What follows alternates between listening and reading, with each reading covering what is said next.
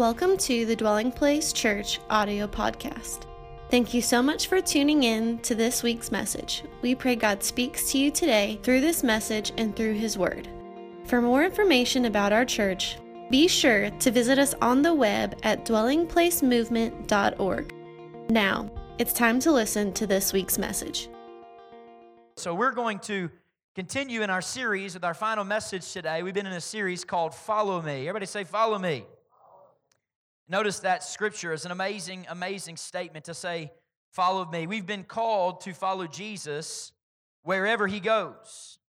What we found is that it would help us to understand some of the places that He loves to go today by looking back at the places that He went while on earth. So 2 weeks ago, I preached a message called Follow Me into the Wilderness.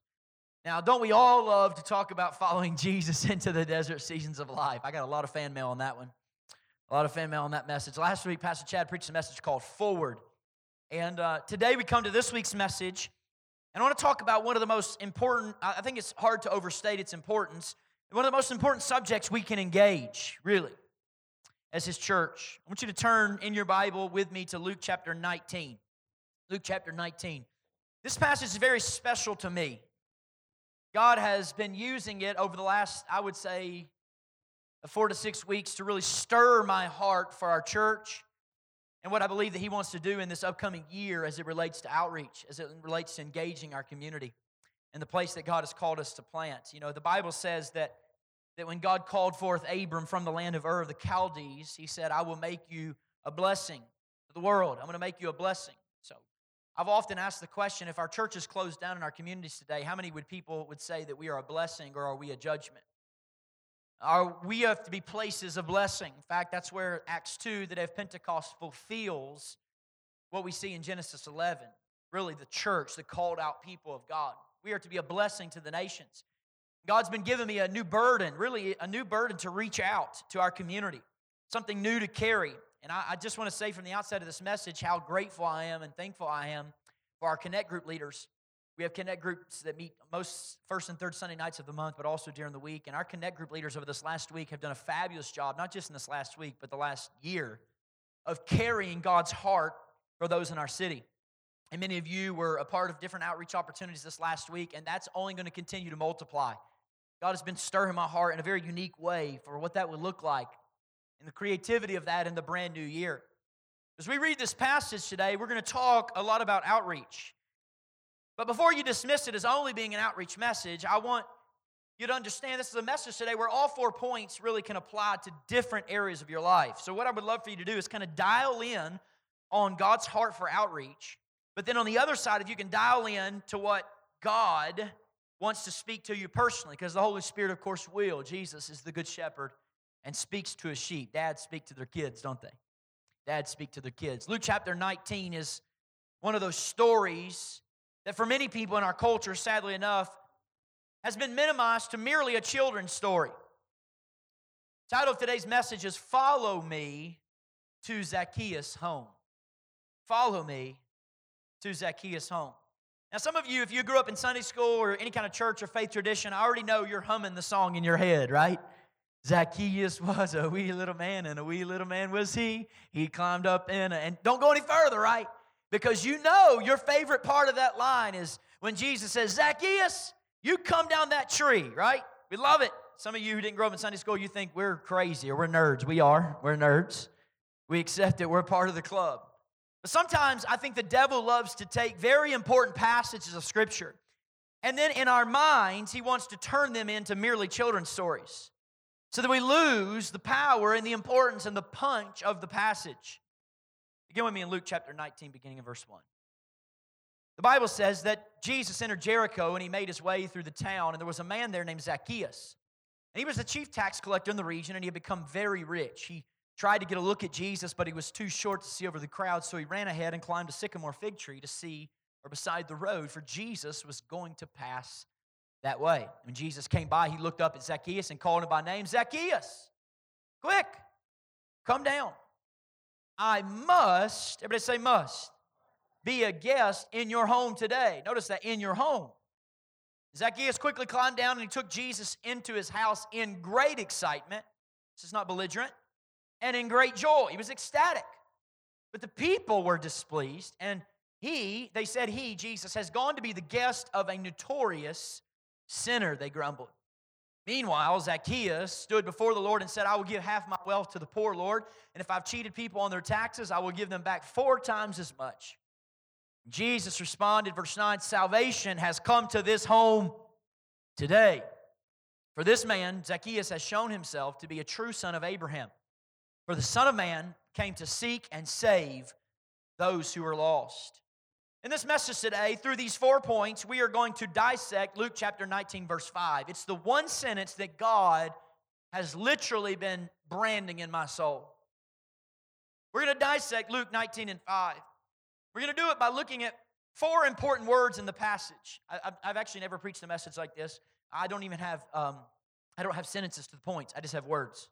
Just the words directly out of the text.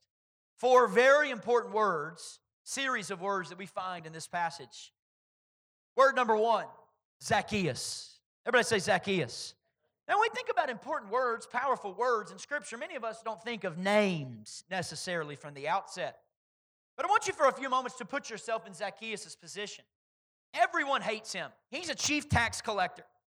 What that means is that the Scripture suggests that he got rich by very dishonest means.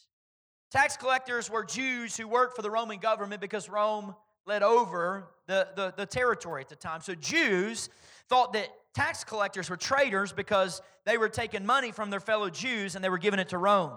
So Zacchaeus, you got to understand in the outset, is a very hated man, very much despised culturally. But not only was he a hated man, he was also a very unnoticed man.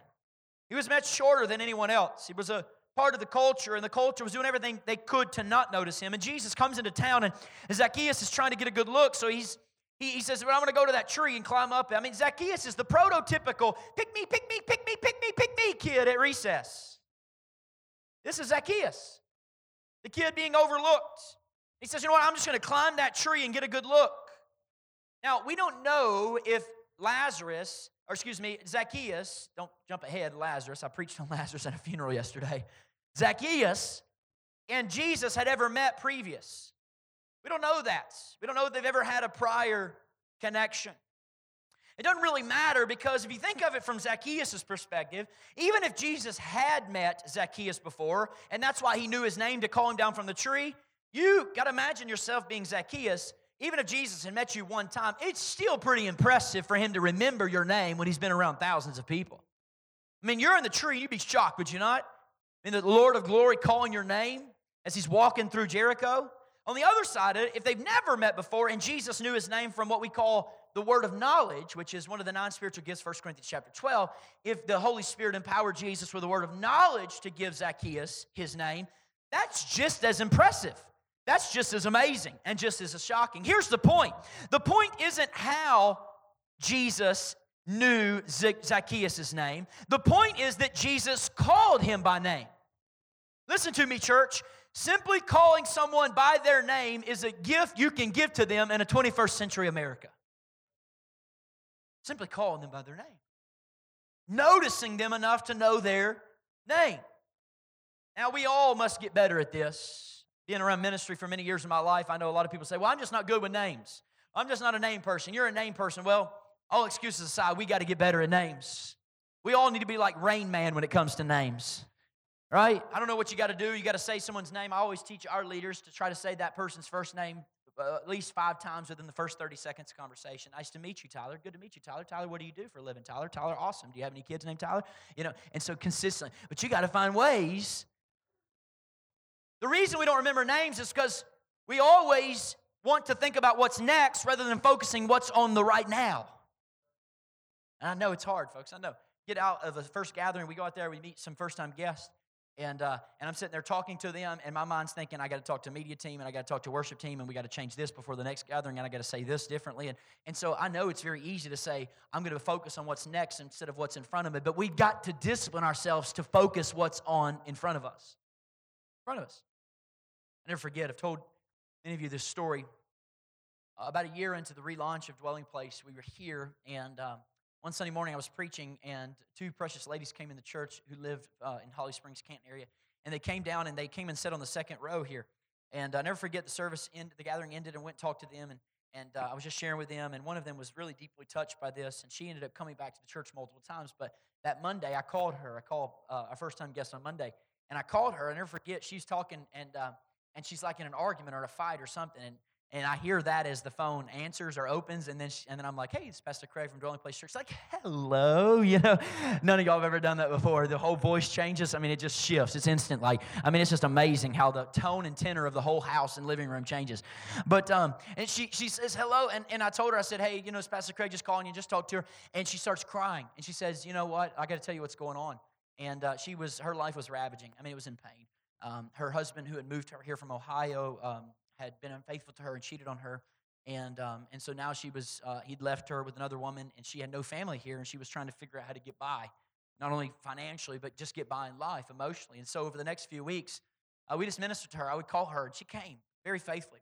I never forget, one Sunday morning, this first gathering ended, I was standing out here talking to David Hayes, one of our ushers, and the lobby had kind of cleaned out, and Sheena comes in the front door. So she's a good, 30 yards down the lobby there. And she comes in the front door, and I see her, and so I turn from David, and I say, hey, Sheena, it's so good to see you. And I walked over to her, and she looked like a deer caught in headlights. I mean, her eyes were this big. And I went over to her and met her, and I hugged her, and she didn't have anything to say. She was a very talkative person. She would never leave a gathering until she hugged me, right? She's just very much stunned. So we went to the gathering got in, and she came to me in the lobby after, and she said, Craig, I got to tell you this. She said, I got to be honest with you, I was totally shocked and stunned when you said my name, because I've not been called by my name in months. People go unnoticed. When you call somebody by their name in the 21st century America, you're giving them a gift. I'm not talking about your best friends. I'm talking about people in your sphere of influence that you take the time and interest to get to know, that you take notice of. It's a gift from God. Simply remembering someone's name is a gift we can give them. So, Craig, how do we get better at something as simple as remembering someone's name? Simple. Here it is. We notice others by taking a greater interest in them than we do ourselves. We take a greater interest in them than we do ourselves. This is what the Apostle Paul told the church at Philippi. He said in Philippians 2:4, don't look out only for your own interest, but take an interest in others too. Don't think of yourself more highly than you ought. Focus on other people, he says. Another way to say that, ready? My Craig Musgrove translation, paraphrase. If you are swimming in self-love, you will never notice someone drowning in distress. I want to say it again.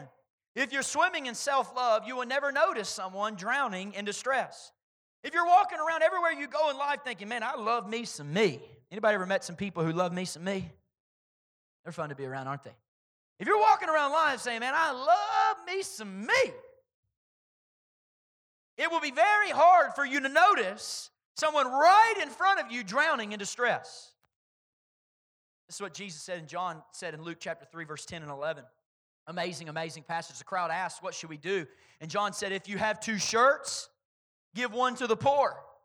If you have food, share it with those who are hungry. Translation, never be so busy admiring your 2 shirts that you never notice the one with no shirt. Never be so busy admiring your 2 shirts that you notice the person with no shirt. And Jesus, as he was walking down the street, paid one of the most ultimate compliments to Zacchaeus by noticing him. He just noticed him.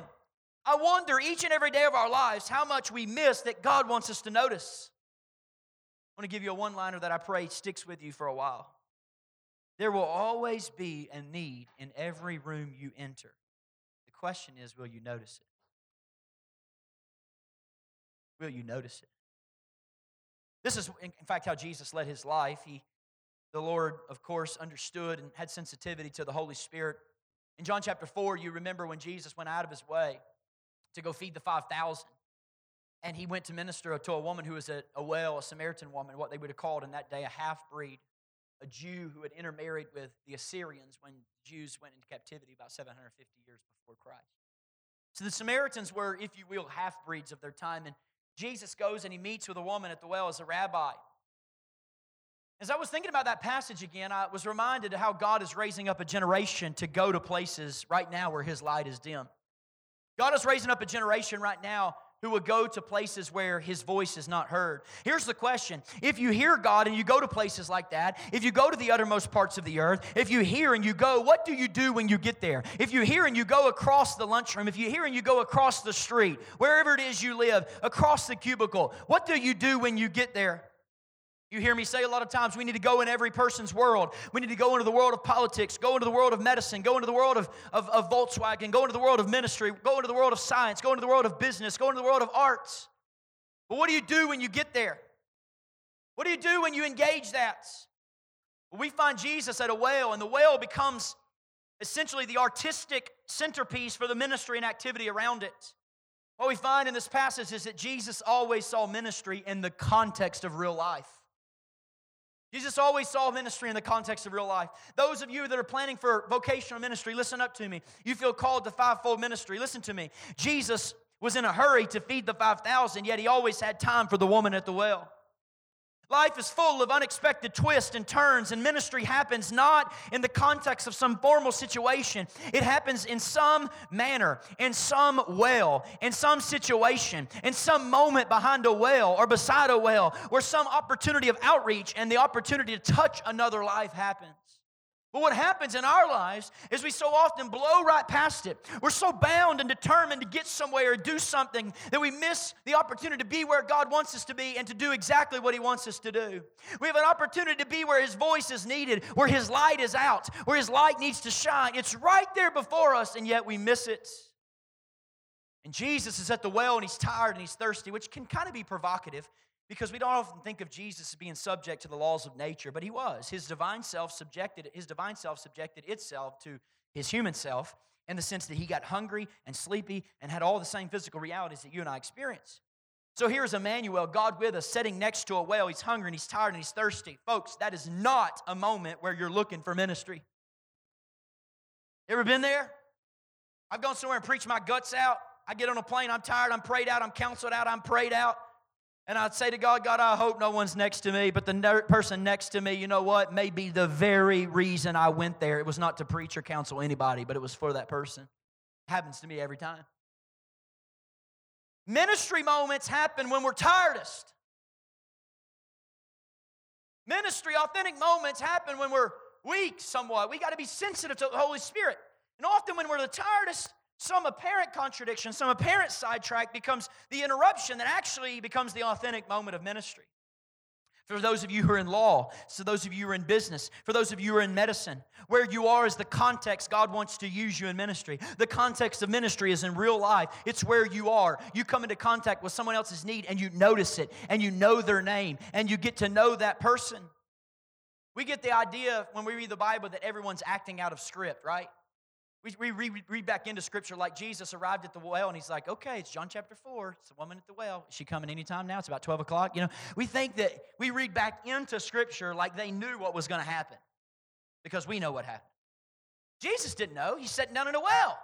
If the interns were there and they were like studying His ministry, well, how does He do this? Well, let's see how He did that. How did He know He had 5 wives? How did she know He had 5 husbands? How did you do that? Did you get trained in the great seminary? And Jesus is like, I don't know. Let's just give it a try.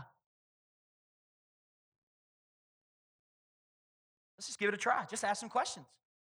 Let's just talk to somebody.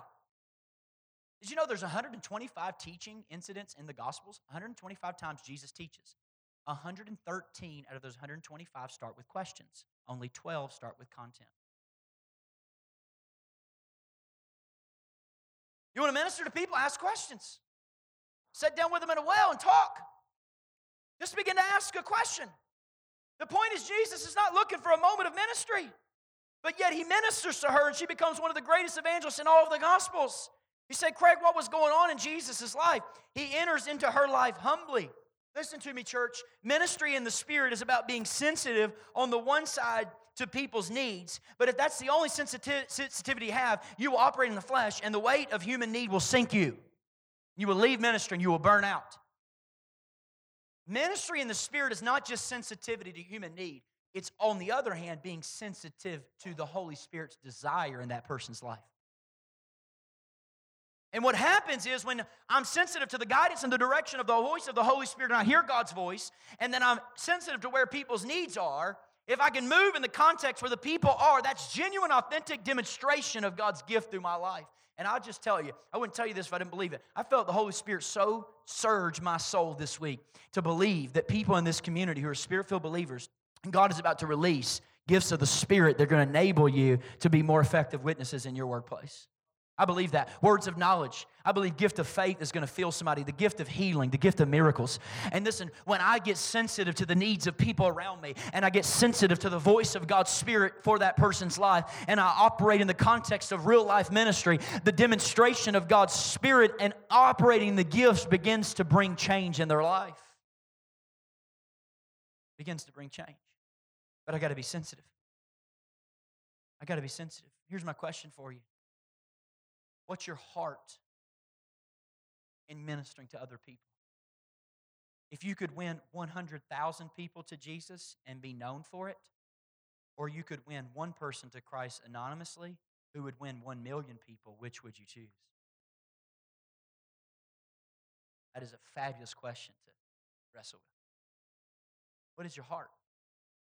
What's your heart for the need around you? What's your heart for the people that desperately need His gospel? What's your heart for them? Everybody say Zacchaeus. Zacchaeus. Jesus noticed Zacchaeus and He called him by name. Here's the second one. Everybody say, I must. I must. I must is a really big deal. You say, I must. Why is it a really big deal? You got to understand this phrase. I must is constantly being attacked by the I mights and the I shoulds in your life. I must. Let me help you understand what I might and I should sounds like. I might go to church this weekend. I should go to the gym today. We say things like this, right? Am I the only man that says things like this?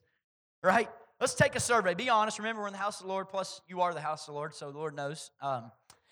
So let's be honest. We're in the group together. How many of you would be honest, and I want to do a show of hands, how many of you would say that more than half of the time, that means more than 50% of the time, more than half of the time, when I say I might do something, I never do it? Raise your hand. Great, great. No shame in it. Be a part of the club. Ride or die, baby. We are a club. How many of us in the room would say more than half of the time when I say I should do something, I never end up doing it? Good, good. So I'm not by myself in this. Very good. How many of us would say when we say I must do something, more than 50% of the time we do it? See, look at that.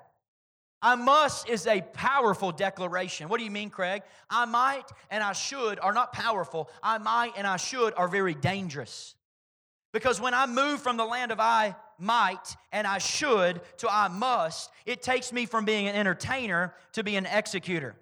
Because when we say things like I should or I might do that, we are entertaining the thought of doing the right thing. But that doesn't mean we'll do it. We're just entertaining the thought of doing the right thing. But when we say I must, we're no longer entertaining the thought of doing the right thing. We've now taken on the burden to do the right thing. I must. Isn't it interesting that Jesus, when He walked into Jericho that day, He didn't look up in the tree and say, you know what, hey, buddy, old pal, Zacchaeus. You know what we should do? We should get together sometime. How many times you say that to people? We should get together sometime. Lost person who desperately needs Jesus, and you may be the only one that they know, we should get together for lunch. That's not what He says.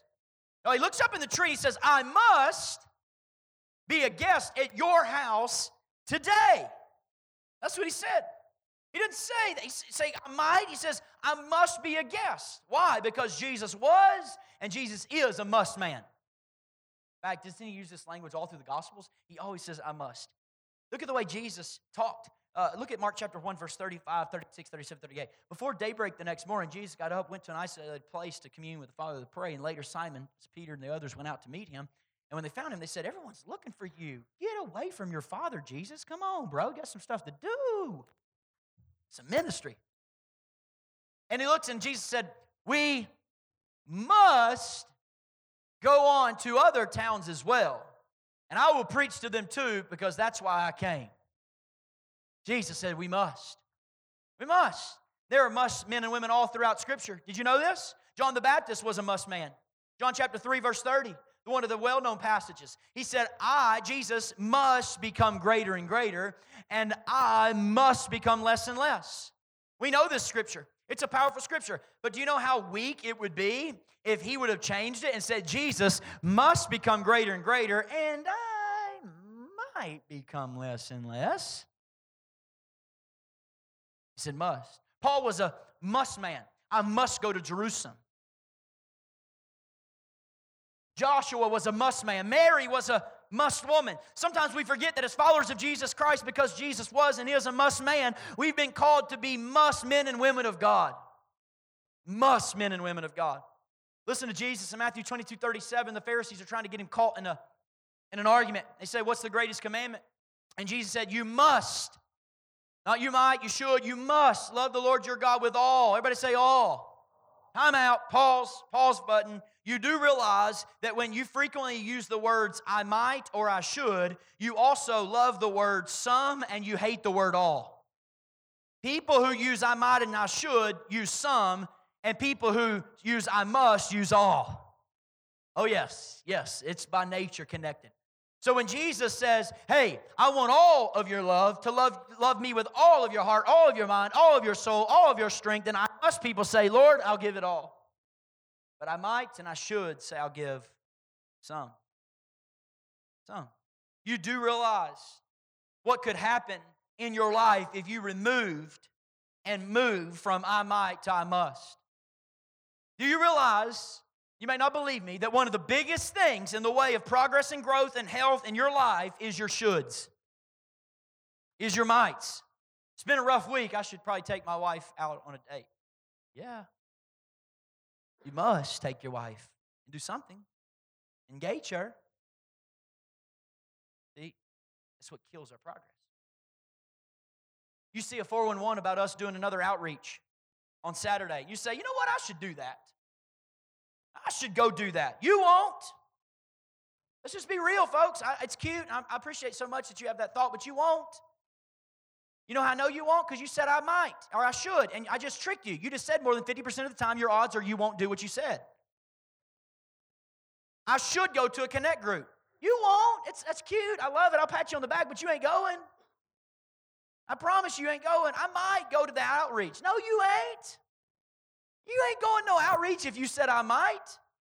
I should get on that worship team. You are not getting one more step closer to that worship team.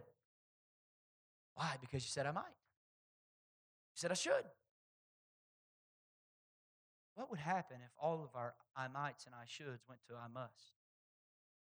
Must. I must. Chances are, I'm speaking of myself too. If I say I should do something, I ain't doing it. I must serve with that team. I must reach out to others in need. The odds are we will. We have to move from I might to I must. And Jesus looks at Zacchaeus and says, I must be a guest at your house today. Here's the third one. Your home. Everybody say your home. Oh, those are two words that are very important to me. Very, very important to me. Zacchaeus, I must come to your home. This passage, as I mentioned to you from the outset, is one passage that the Lord seems to really be using to stir me for outreach. And I don't know, speaking prematurely what that's all going to turn out. That's not the point here. I'm just telling you what God has burdened my heart for. I felt the Lord say again a couple weeks ago, as I was thinking and contemplating, and I felt the Lord say, Craig, what did I say to Zacchaeus? I started singing the song. I didn't go to the scripture. I did what you would do. So I started singing the song. I'm like, Zacchaeus was a wee little man, and a wee little man was he. And then I went to the scripture, and I read verse 5.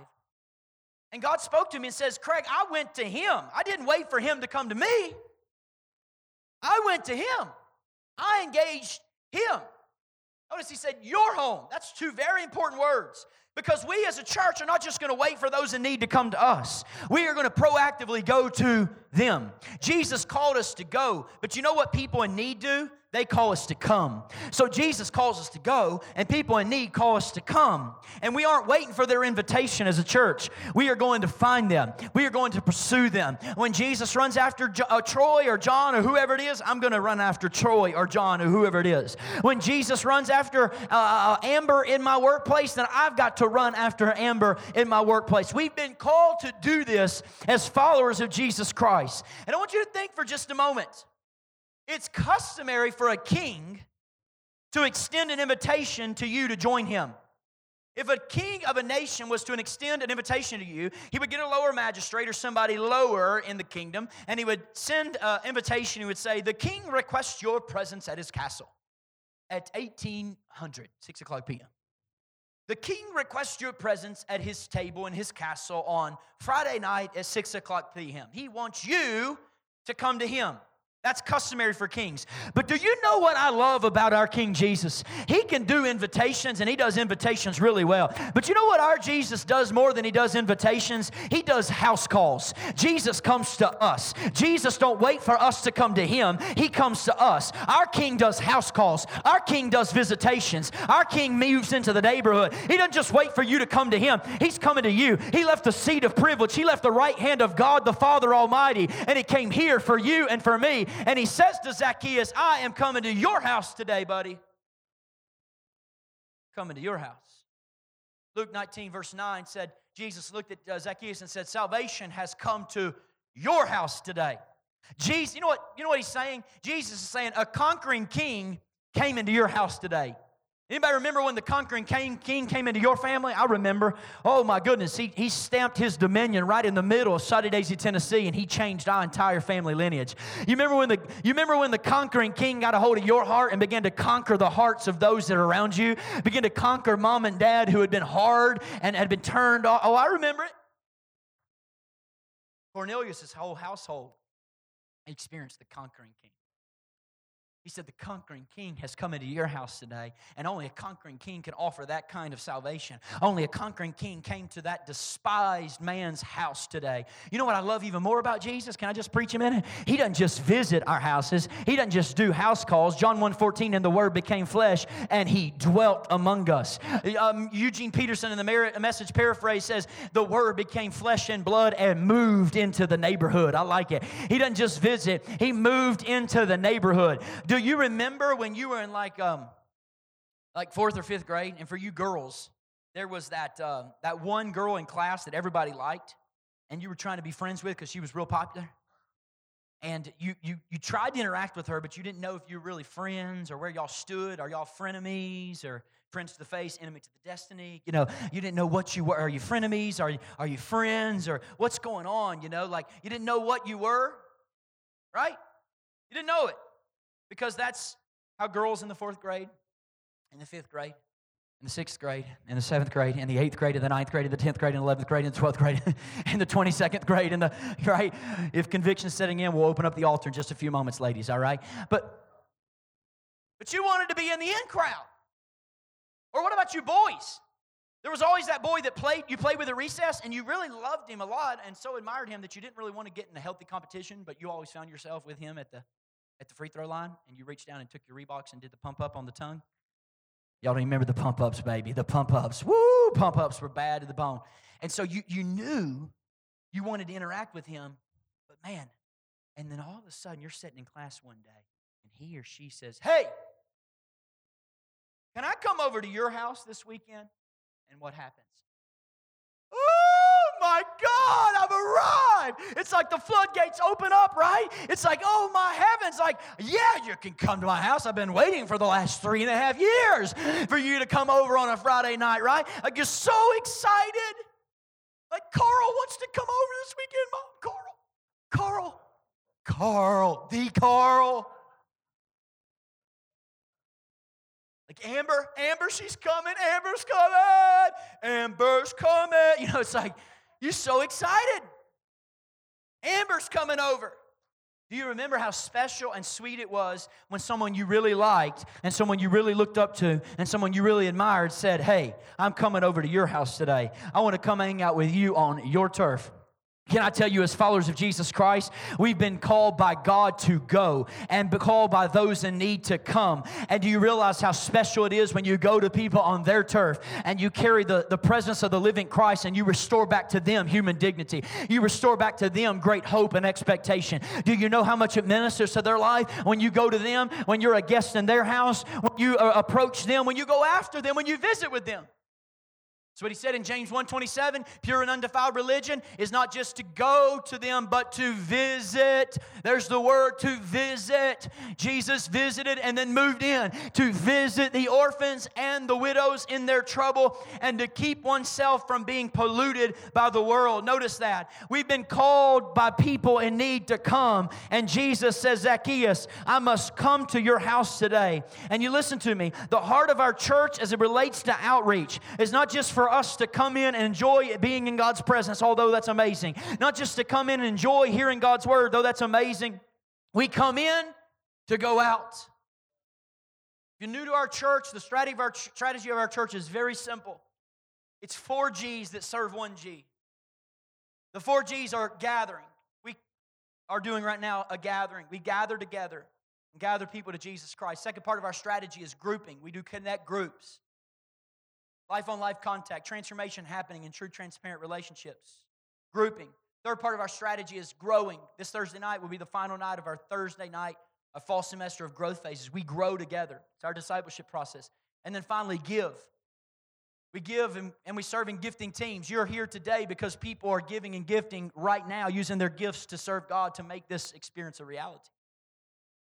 But all of the gathering, all of the grouping, all of the growing, and all of the giving is to serve our going. Going in everyday life. Where God has called you to go. Where God is going with you. Where God has called you to love on the city and the people around you. You say, where do we go? Well, God's heart is every street corner in our city. Anywhere where there's someone in need, that's where we're going. We've been called to go to them. And they're calling us to come to them. Come on, Casey. I don't know, and I'm not saying this prematurely, but my creative imagination got stirred this week as I began to pray. And I have to talk with Pastor Chad and Michelle and Meredith and maybe some of you as well, but man, I just began to see in my mind as God stirred this passage in me. The needy people are calling us to come, and we don't want to take a shotgun approach to ministry and bullet hole everything and do nothing well or make no lasting impact, but man, I just began to say and begin to pray this week that God would raise up people in our community in this next year who had the creative genius of God, and by the inspiration of the Holy Spirit, I don't know, maybe we find some kind of trailer that we can purchase that's really cheap, and we create a mobile unit where we can have some people who cut hair go into any street corner on this city or in Metro Atlanta. We can go in and we get clothes. You know what I want to do? I don't want to have clothes that we just give to people with no clothes. I want to have clothes in the back of a mobile unit where people are able to walk in and pick what they want. You want to restore some human choice, responsibility, and dignity so they can come in and get what they want. And I could just see in my mind a food trailer coming behind it. Why? Because we need to give them a meal. We've got plenty of food. We'll give them food. I could see an ice cream cone truck coming behind because everybody loves ice cream cones. I could see them coming in and picking what meal they wanted, letting them choose what meal. I could just see God raising up people in our community to go to street corners, to see people who desperately are calling us to come. We're going to your house. Some of you are already doing that in your Connect groups, building relationships with different communities. Then God gave me the last word this week in confession. I've overlooked this word so many times in this story, but it hit me this week like it never has before. He said, today, not tomorrow, today, salvation has come to this house. Today.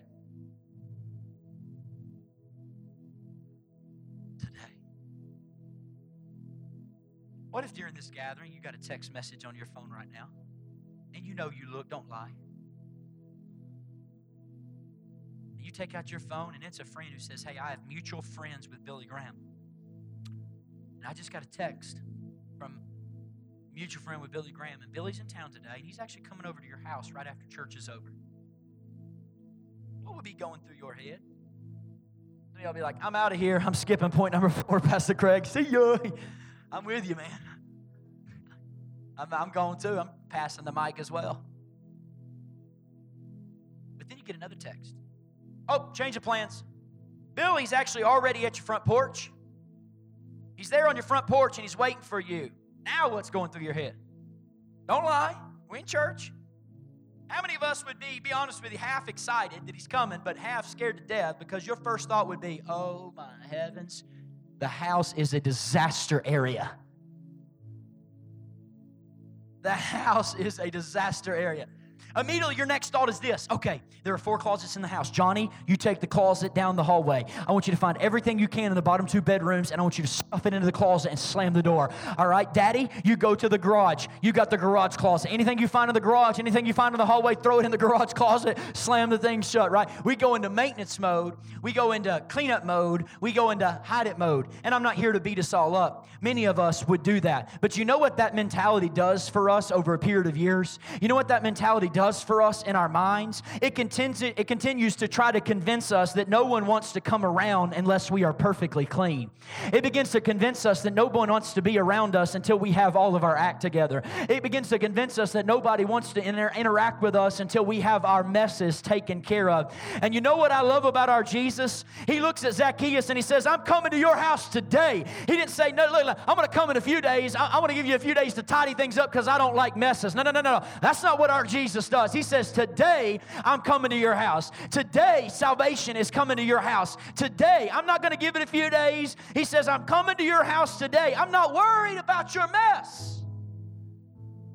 The Bible says Zacchaeus took Jesus to his house with great excitement and joy. Woo! He was ecstatic. He couldn't wait to welcome the Savior into his abode. Listen, church, I love that Jesus is far less worried about our messes than we are. Revelation chapter 3, verse 20. He speaks to believers, not non-believers. He said, look, I stand at the door and I knock. If you'll hear my voice and open the door, I will come in and we will share a meal together as critics.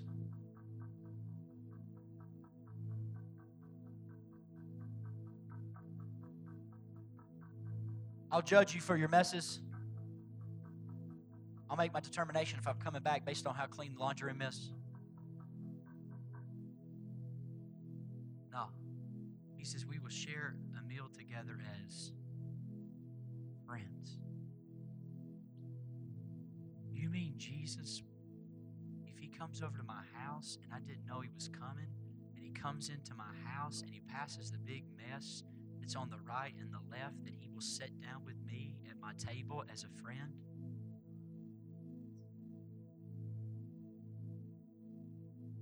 Not a critic.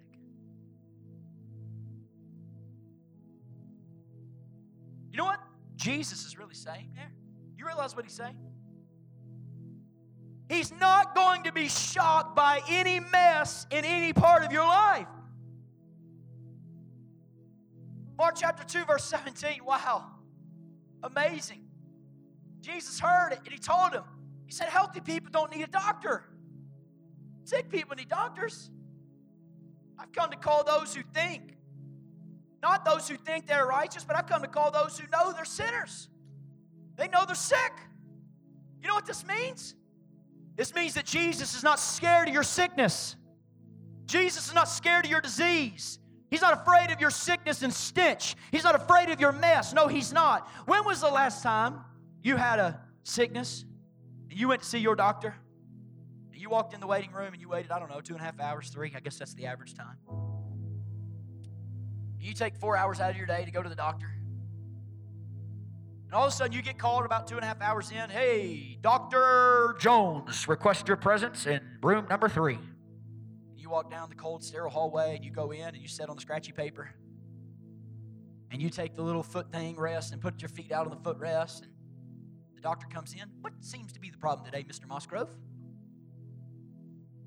Doc, I got a really bad rash. And it's really embarrassing. And it started real small. But now it's kind of like taking over my whole body.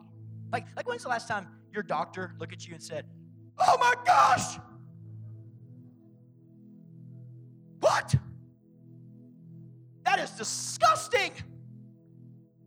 Why are you telling me this? Who do you think I am? What do you think my profession is? TMI, Mr. Musgrove. Doctors don't respond that way. Why? Because they expect to see sick people. Our King Jesus said, I expect to see sick people. I don't expect to see wholeness. I don't expect to see healing. I expect to see disease. I expect to see sickness. I expect to see people who've been hurt and abused and are battered and are torn. So don't hide from me. I came for sickness. I'm not shocked by rashes. I'm not shocked by abandonment. I'm not shocked by abuse. I came to heal and to make whole. Can I just say, if you're here today and you haven't given your life to Jesus because you've become convinced that you can't make Jesus until you clean up that one room of your life, that most ugly room in your house, can I give you a piece of advice today? I want to request right now, King Jesus would like to request your presence on room altar. Would you please get up out of the waiting room and please begin to move into the presence of the King of Kings and Lord of Lords? Would you please move into the presence of the one who is able to heal every disease and sickness and problem and issue you've ever faced? Expects to see it. Stand up out of the waiting room and go see King Jesus. Say, Craig, what does this have to do with outreach? Because the best gift we'll ever give the people of Cherokee County that we reach out to, we minister to on every street corner, in every hospital, in every restaurant, in every place of work or business, we will give them the gift of not being shocked by any sickness or any disease or any sin in their life. And when you meet somebody, I'm going to preach this prophetically for a minute if you'll just give me a moment. When you meet somebody, I'm just declaring this for our future as a church. When you meet somebody and they're messed up on crack cocaine and they're ashamed and you look them in the eyes, they're going to see Jesus. And all of a sudden, they may be hungover from the night before and they're expecting, when you see them on a street corner, or maybe they're hungover from the night before and they come into this church one day in our future, and they're expecting nothing but judgment from you, and they're expecting nothing but anger from you and righteous indignation from you, but they lock eyes with you and they find out that you're not shocked by their sickness and you're a follower of Jesus Christ. It will, for the first time in their life, begin to help them to understand the mercy and the grace of our King Jesus. Jesus says, I'm coming over today, and he knew what well was clean. He knew what rooms were messy. We can't wait to meet the encounter, the King of Kings and Lord of Lords. We can't wait until we get clean. No, Jesus came to address our mess. Listen to me. There are people all over this city, all over this community, all over the area that we live that are literally longing for someone to notice them. They are longing for a glimpse of Jesus. And you know what we're going to do? Here's what we're going to do as a church. We're going to notice them, because Jesus came to notice the person that everybody else tried not to notice. The world tried not to notice Zacchaeus, but Jesus noticed him. And we're going to go to people that the world says, I don't notice, and we're going to say, I notice you. But we're not going to stop there. We're going to get to know them and know their name. And you know what I believe with all of my heart? I believe that when they lay their head on their pillow that night, the Lord of glory will whisper to their heart, did you know before that person noticed you, I noticed you, and I've been following you around, and I know your name. And then we're not going to stop there. We're going to minister to their needs, and we're going to touch them, and we're going to share with them and engage them in whatever we can do, and we will notice them. And then what happens is when they fall asleep on their head on their pillow that night, and they are shocked that we were not shocked. They were shocked that we noticed them. They were shocked that we remembered their name. I believe with all of my heart that Jesus will whisper to their hearts and say, long before they noticed you, I noticed you, son. Long before I sent that person to you, I came to you. I noticed you. I have a heart for you. I'm ready to save you. I'm ready to touch you. I'm ready to minister to you. But we won't stop at noticing them. We're going to get to know them. We're going to call them by name, and we're going to get to know who they are. And I believe that with all of my heart, as we minister to them, when they fall asleep that night, shocked that we weren't shocked, shocked that we remember their name, shocked that we didn't smell, I believe Jesus will whisper to their hearts, before I formed you, I knew you. And I didn't just know your name, I knew you. We're not going to stop there. We're going to come to them because they've called us to. They're in need. They need Jesus. And they need a shirt, and we got extras. And they need a meal, and we got more than enough. We're going to come to them, and Jesus will whisper to them before they got here, I've been following you around, baby. I've been been following you around, son. I've been following you around, daughter. And when we find them, no matter the sickness in their life, we're not going to be shocked by the state we find them in. No. That moment that they fall asleep that night, shocked that we didn't smell them, shocked that we didn't judge them, I believe the God of the universe wants to whisper to those hearts, that's why I sent my son. He's just looking for people who would be willing to go. He's looking for people who would be willing to reach. He's looking for people who would move from I might and I should to I must. To I must be about the Father's business. I must be about seeking and saving that which is lost. I must serve others. And when he whispers to their heart, he'll say, I sent those people to remind you that you can come to me. Come on. Come on, I'll clean out your mess. As a pastor, there is no greater joy than when you're pastoring a community and you see someone who is lost becomes found. But to be there to witness the very moment when for the first time they hear Jesus calling their name is unlike anything. Because when Jesus calls people's names, they walk up out of graves with linen cloths wrapped around them, because death dies when Jesus speaks to it. I remember when Jesus called my name, death could no longer have a hold on me.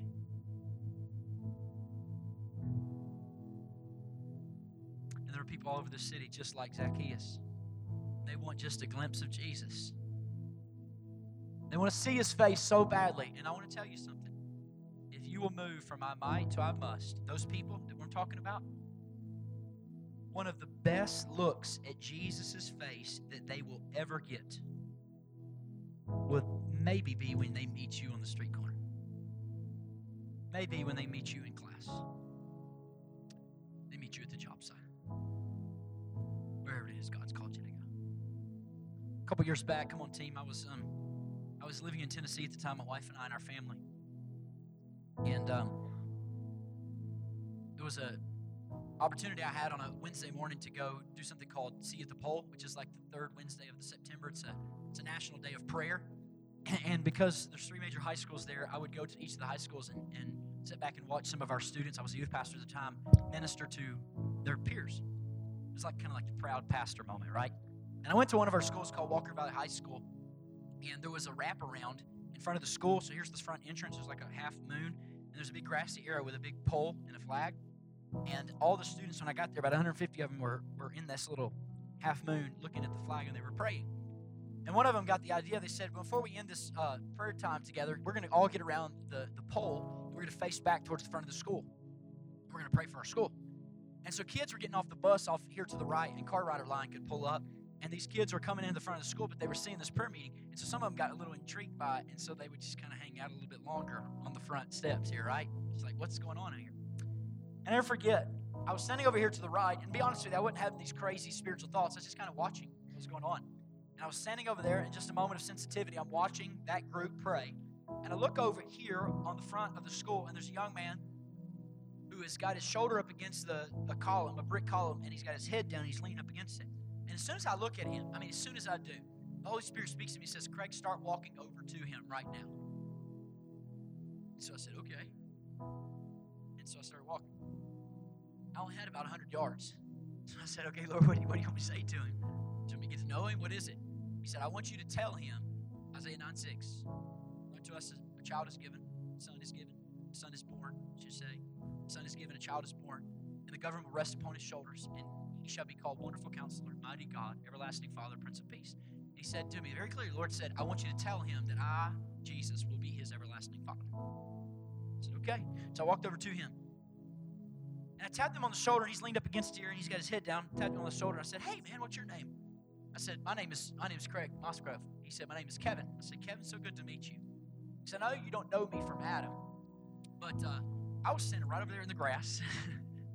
And Jesus, the Lord of glory, he spoke to me, and he told me to come tell you that he wanted to be your everlasting Father. Now, I had a lot of snot on my chest, a lot of snot on my pants through the years with praying for people on the altar, a lot of snot coming down the nose. I've been snotted very good. But what's about to happen right there had never happened to me in all of my moments of ministry. Kevin, who's 16 years old, drops to his knees, and he puts his head and his ear into my belly button, and he begins to weep uncontrollably. And everybody on the pole is looking at us, and I'm like, what are you going to do? Just stand there. This goes on for minutes. I finally got him to stop a minute. I said, Kevin, what's going on, man? I said, and so he began to divulge and tell the story. And I said, isn't it amazing?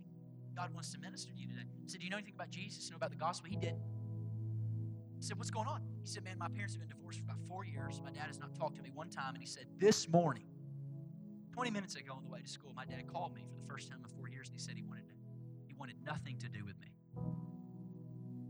I said, it's just amazing that God took a man who did not know you, standing in a grassy field, to come over to you and come to you and tell you that Jesus wants to be your everlasting Father on the very day your earthly father said he wanted you no more. And I got to lead this dude to Christ right there on the... What's so cool is because all of them were at the flagpole praying for salvation for people in their school, and one of them happened right in their sight line to get to the front door. It was this amazing moment. They don't happen all the time. It's just amazing. And I'll be honest with you, Andy, I had lack of faith. Called me lack of faith preacher. I did, man. I thought it was one of those dudes where you'd pray the prayer with him and then I'd never see him again. Called it what it is. I thought it was. Thought it would never. I said, Kevin, make sure you get my number. You contact me anytime. It wasn't 3 hours. He starts texting me in school. Craig, thank you so much for coming over to me. He said, do you happen to come to the school? I said, yeah, every Tuesday morning I come in and do a Bible study with all the coaches at the school. He said, do you mind to leave that a little bit early? And would you meet me in the media center? I don't have a Bible. I'd love to learn about the Bible. I said, boy, I'll be there this Tuesday morning. I ended up early with the coaches. I walk in the media center, and Kevin's not there by himself at the table. He's got 3 other friends who don't know Jesus that are sitting there waiting. I get him a Bible. We start leading a Bible study. I led these students for almost 6 months. I had no idea the sensitivity in a moment where I wasn't looking for ministry. The Holy Spirit wanted to use ministry because you're just willing. And on Thanksgiving that year, I don't know how this young man got my address, but he somehow got it. And he was in Spanish class, so he had to write something for his Spanish class. And so I get this in the mail. And I'm thinking, wow, it's Thanksgiving. Dear Craig, thank you for coming up to me outside the school that day. I didn't think anyone ever saw me anymore. You've helped me surrender to the Lord and kind of understand what the Word of God means and how much of an impact it can have on my life if I allow Jesus to be Lord over all. Thank you, Craig, for everything. Sincerely, Kevin Ledford. How many Kevin Ledfords are in Atlanta, Georgia? Oh, they're dying. They're dying for people to come and notice them, to get to know them, to speak to their name, to come to their house today. Father, I thank you that your Holy Spirit commissions us to do more than just sing songs, to do more than just pray within the confines of our walls, but your Spirit commissions our soul to go. And as we're going, God, there are opportunities around us to see people come to know you and those that know you to become disciples. And I pray, God, in these moments that we close here, that, Father, you would stir our hearts again with great compassion. There's something sociologists call compassion fatigue in our day, where there's so much need in our world that people are callous to it. Would that not be the case for your church, God? That wherever we've grown callous in our hearts towards the needs of others, that, Lord, you would again once break us and give us great compassion. Jesus, you looked upon them like sheep without a shepherd, and you had compassion on them. So, Lord, let compassion fill our souls again as we conclude this day. God, I pray that you would send us out in your power and your strength. I pray, Holy Spirit of God, you would baptize believers afresh and anew, and let the way of love and the eagerly desiring of spiritual gifts be theirs in Jesus' name. Holy Spirit of God, would you pour out of your giftedness and grace and ability, oh God, to do what we can never do in our own strength. And I pray that you would shed abroad your love, that we would love people with the love we've received, that we would make an invisible God visible by the way we love, that we would open invisible hearts with visible love, that you would ignite creativity within the congregation, this church, that the ministry of Jesus would become so ear-deafening in this region that, God, we would not have a building contain, God, the work you want to do. Lord, I just declare in Jesus' name that, God, those that have been abused and torn and tattered, God, that the church of Jesus Christ would find them and go to them, and you would compel us, oh God, to the highways and byways to share the gospel.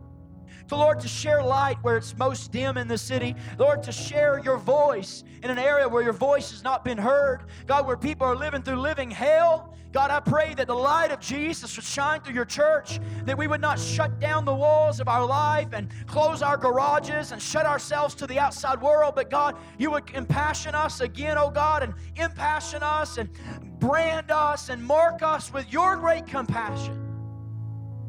To see those in need and reach to touch, because we've been touched and transformed by your great love. Once again, stir us, we pray, Jesus. Holy Spirit, stir us for the addict. We call them whole and heal in Jesus' name, delivered in Jesus' name. I pray they come by the multitudes to the work of ministry that comes forth in this church, that multitudes of addicts would become to the saving knowledge of Jesus. I pray you would use their mess, God, Lord, to minister to those that are down and out and disenfranchised and feel no hope in life. God, I pray in Jesus' name for those that are hurting, God, for families that are torn apart, that a healing virtue would be extended, that homes would be restored, that sons and daughters would come back home, that relationships and marriages would live again, we pray in Jesus' name. Commission our souls. Thank you so much for listening to this week's message. If you would like more information about our church, be sure to visit us on the web at dwellingplacemovement.org.